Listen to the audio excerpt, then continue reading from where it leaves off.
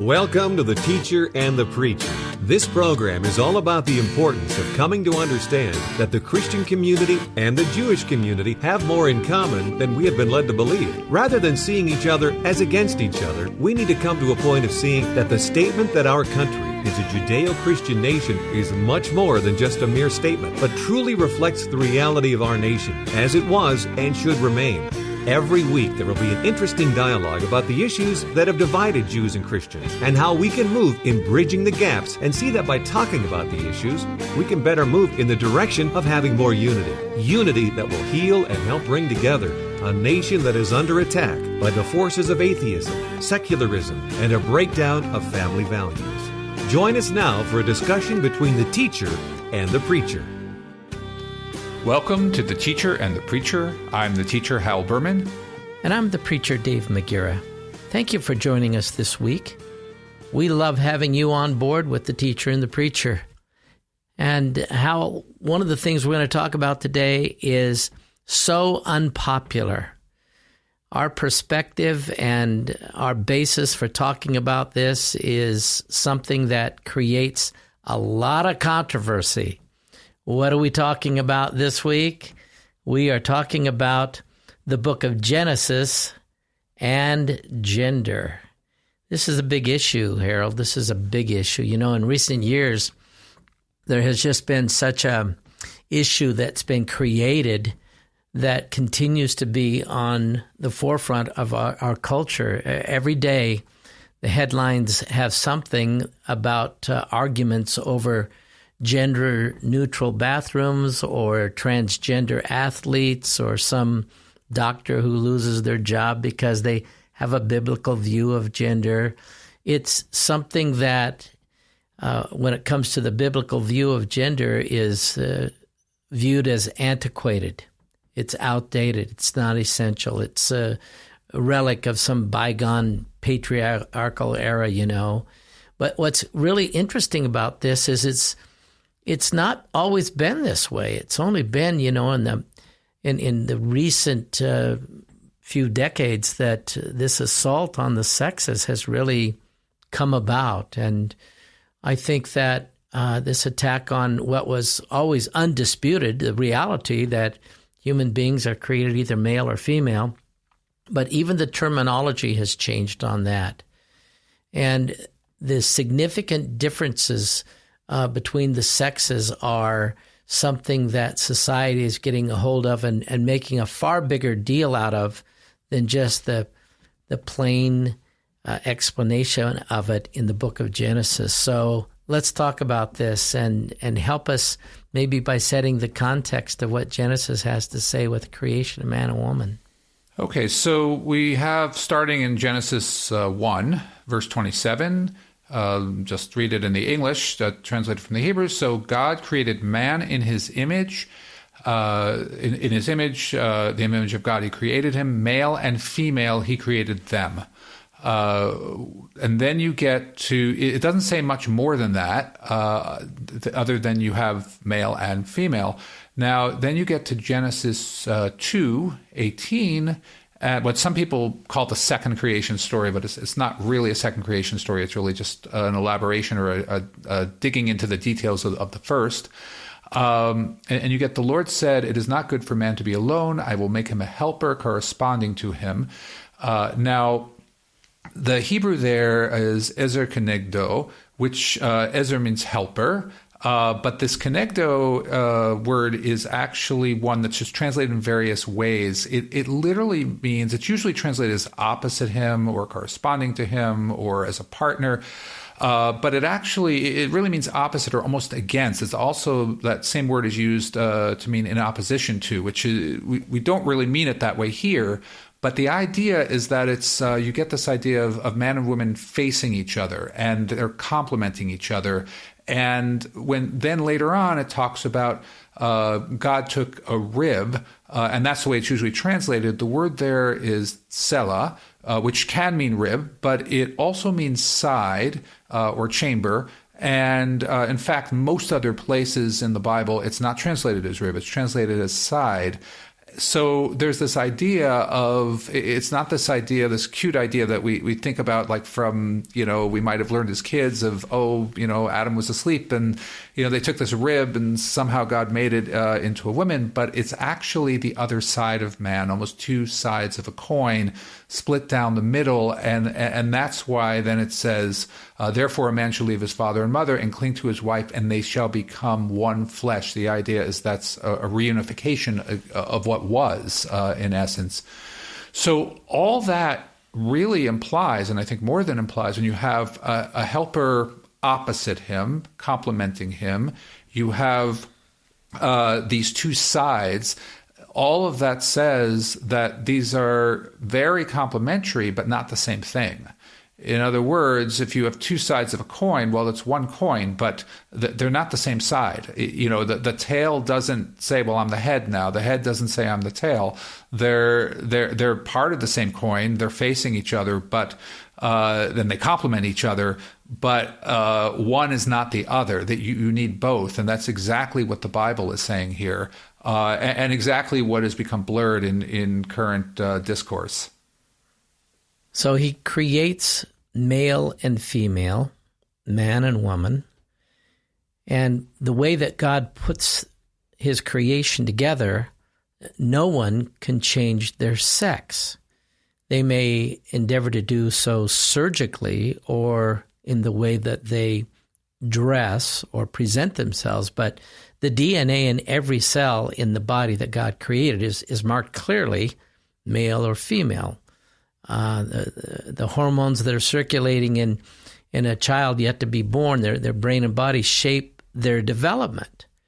And so those people who serve and care for people who are in this category of transsexual, they will say, listen, I can do some surgery on you, but it doesn't change men into women or women into men.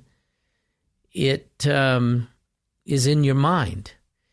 And so we take this now, and where we're at with 21st century living is that now there is new vocabulary, that sex is no longer gender.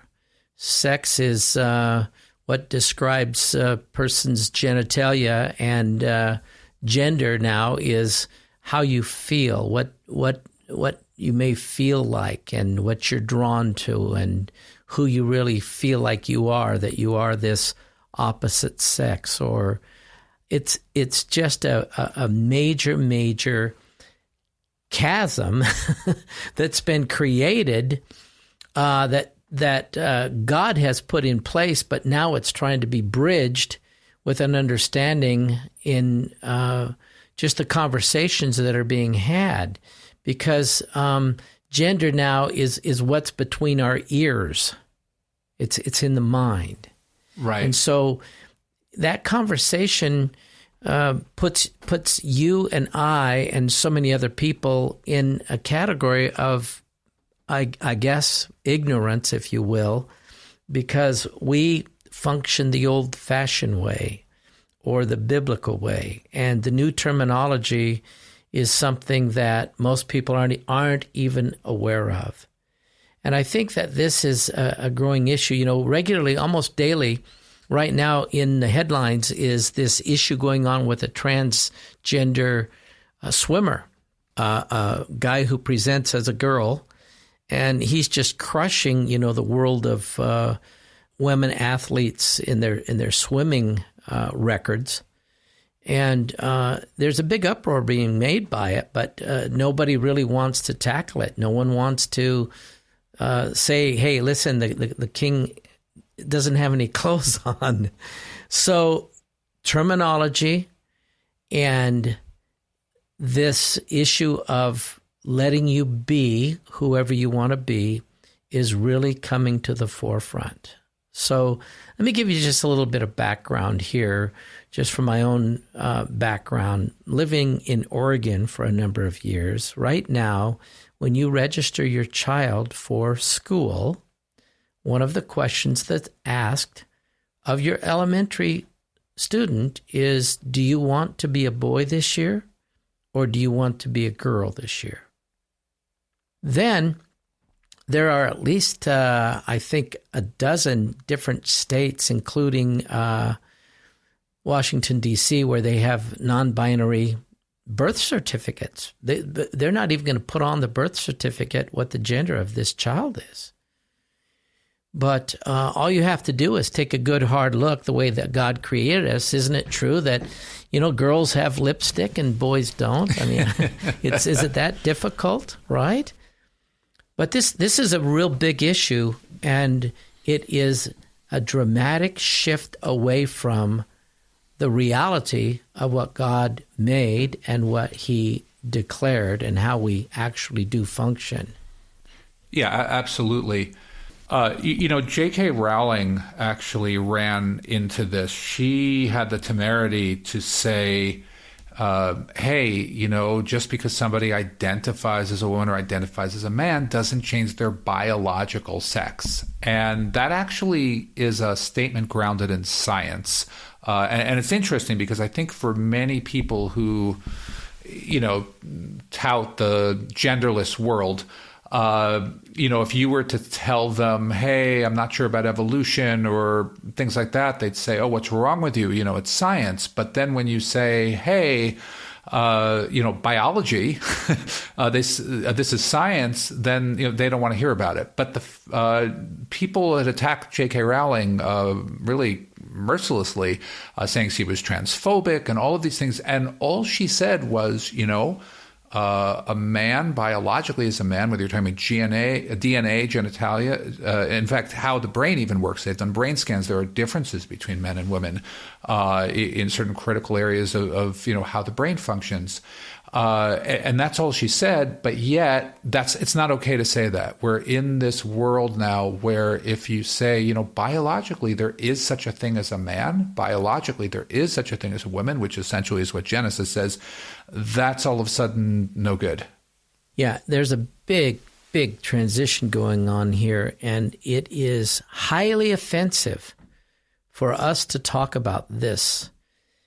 And think about this within the framework of your faith, my faith. I mean, our faiths are based on the Bible, and this story of creation is a key launch pad for us to understand God creating us, and then understanding what He created, who He created, and the differences between those avenues through which He chose to create. This is becoming a very, very serious thing, Harold.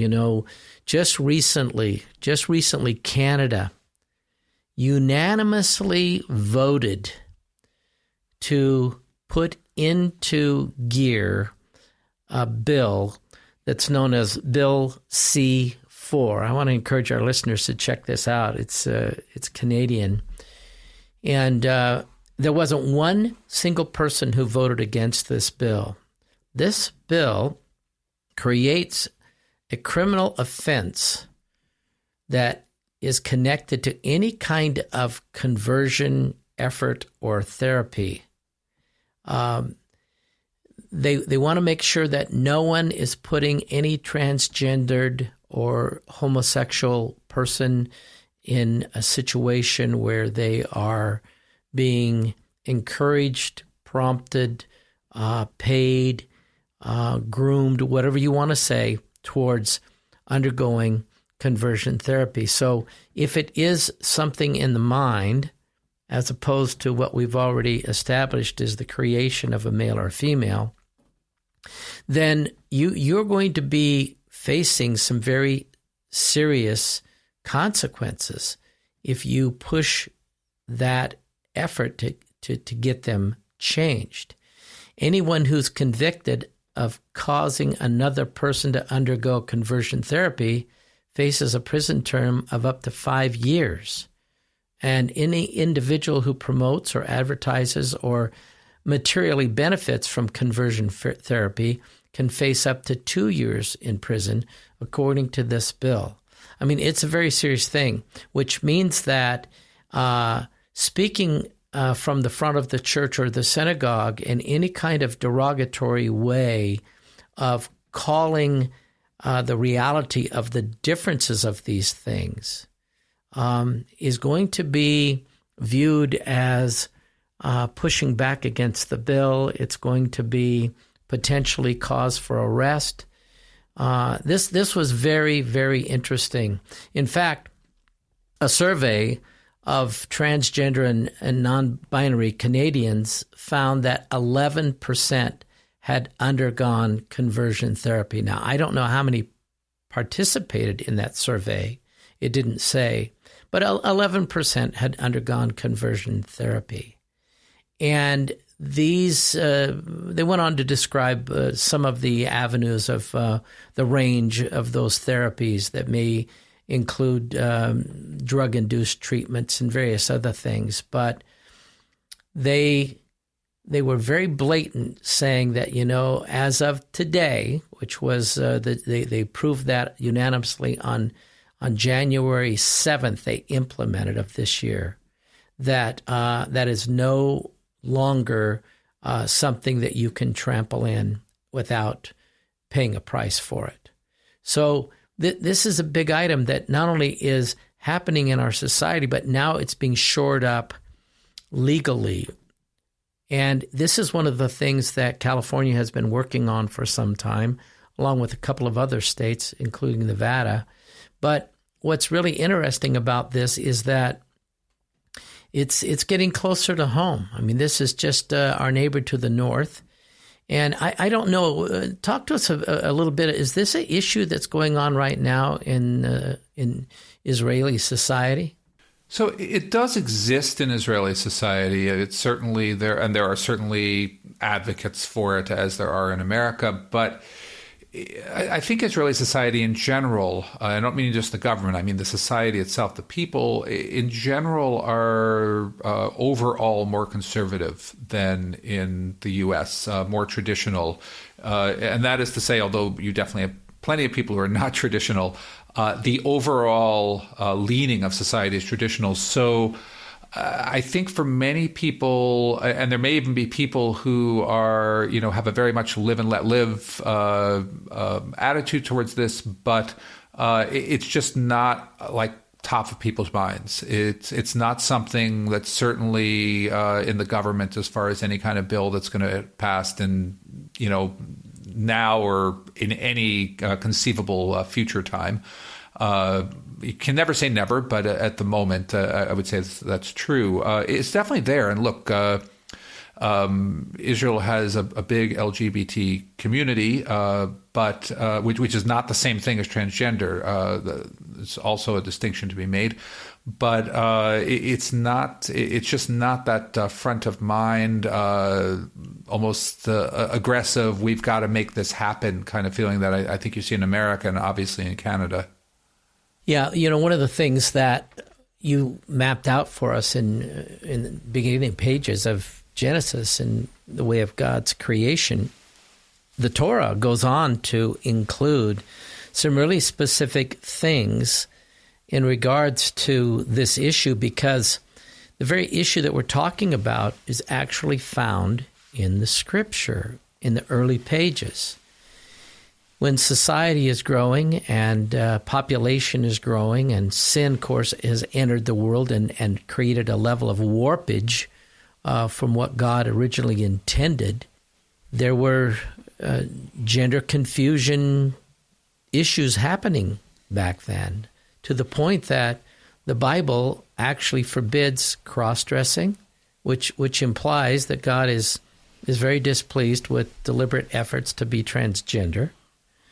But Deuteronomy 22:5, a woman shall not wear anything that pertains to a man, nor shall a man put on a woman's garment, for all who do so are an abomination to the Lord your God.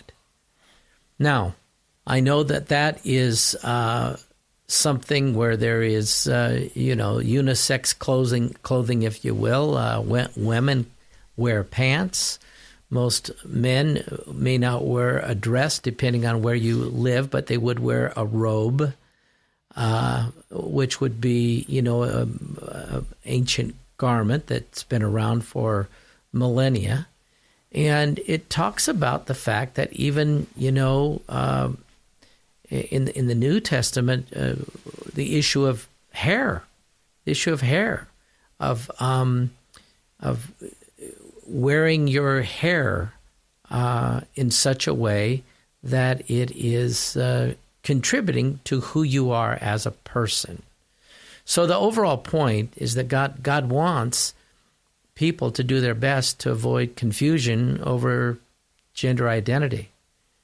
And if a person is feeling confusion or some sort of inner conflict over their gender, that person can seek some wise and loving and encouraging counsel and guidance with the goal of being able to come to terms with what God intends, and maybe even some spiritual healing. But I do think that this is one of the pieces that the Bible goes on to talk about very blatantly and very clearly.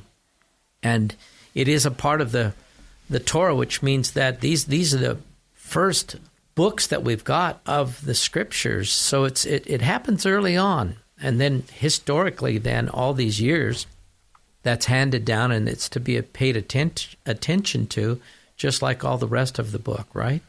Absolutely. And what you said just before about people getting, appropriate support and help, I think is a critical piece of this that gets completely lost in the conversation, because Ben Shapiro has actually spoken brilliantly about this. In fact, for our listeners, you can look up on YouTube. There are various videos showing him speaking about this. But there's overwhelming evidence, again, if we cut past all the rhetoric and all the people have agendas, just looking at the evidence that there are many, many people who are transgender, an overwhelming number of people who are transgender who have underlying mental health issues. And people who support transgenderism often say, well, that's because they're not accepted in society and so forth. But those mental health issues all happened before they became transgender, and it's just not the case that it has to do with societal acceptance or not. And of course, they are accepted in many parts of society now. But the issue is that these are people, as Ben Shapiro says, these are human beings that are, the Bible would also say this, that they're worthy of our compassion. They're also created in the image of God. And because of that, that people are rushing to be woke and be, look like they're very accepting and very open-minded, and they want to, say, hey, look, this is so great, they're transgender, and they're completely ignoring the underlying mental health issues. They're completely ignoring the mental and emotional suffering that these people are going through. So in this rush to basically be accepting, they're actually not giving these people the support that they actually truly do need. And that's a piece that I think really needs to be brought out, because these people are hurting in all sorts of ways. And all, the open-minded people can do is, instead of really addressing that hurt, is just, basically say, oh, we embrace you, and just kind of sweep the hurt under the rug in the process. Yeah. Well, if people are from the perspective that we've evolved as opposed to been created, the Bible basically is very blatant. The first man and woman were not evolved from some,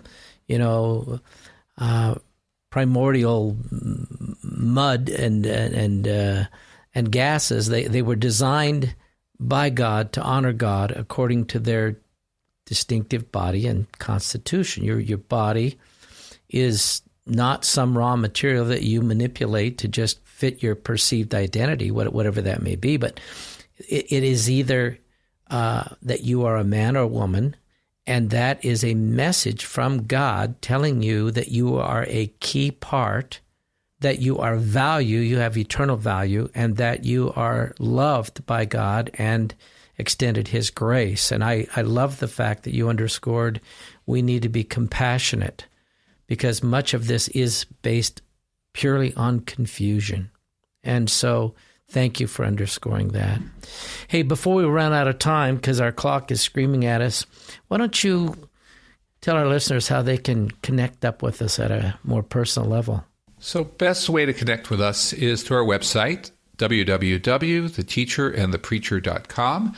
And there's a contact form there, and we read every message we get. We respond to them as well.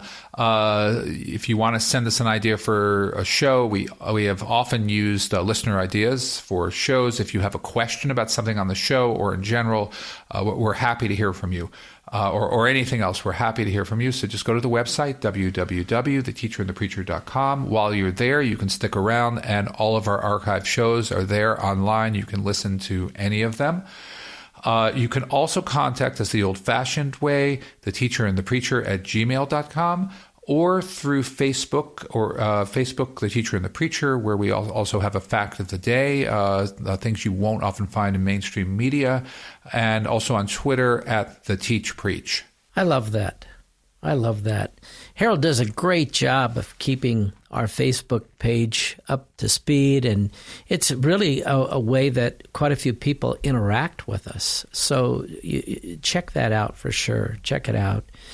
Another thing that you can do is if the teacher and the preacher is something that you've been tracking with us for a while, and it's a value add, why don't you prayerfully consider just standing alongside of us financially? We're listener-supported, and you can give very easily by just going to the website that Harold mentioned, theteacherandthepreacher.com. Scroll down and click on the donate button, and it's painless. It just really is, isn't it, Harold? It's just totally painless. Totally painless. You can give like you've always wanted to give. But anyway, we want to say thank you to our donors and those people who just have been so generous and kept us on the air. We're so grateful for that. Harold, it's been great to be with you again this week on the program. And with you. Love the interaction. And I want to ask our listeners, maybe this week, as you consider this particular topic, you could pray for those who are battling with their gender identity and sexual confusion. This is a piece that I think is dear to God's heart. And this is one of the things we can do for those who find themselves trapped. Well, until next week, may the God of Israel, who never slumbers or sleeps, may he watch over Israel and all of our Jewish friends. And may that same God bless America. Amen. The Teacher and the Preacher will be back next Sunday for another discussion on how Christians and Jews can come to once again proclaim that the United States is truly a Judeo-Christian nation. To contact the Teacher and the Preacher, email them at theteacherandthepreacher@gmail.com. That's theteacherandthepreacher@gmail.com. Until next time, may the Lord bless you and give you shalom.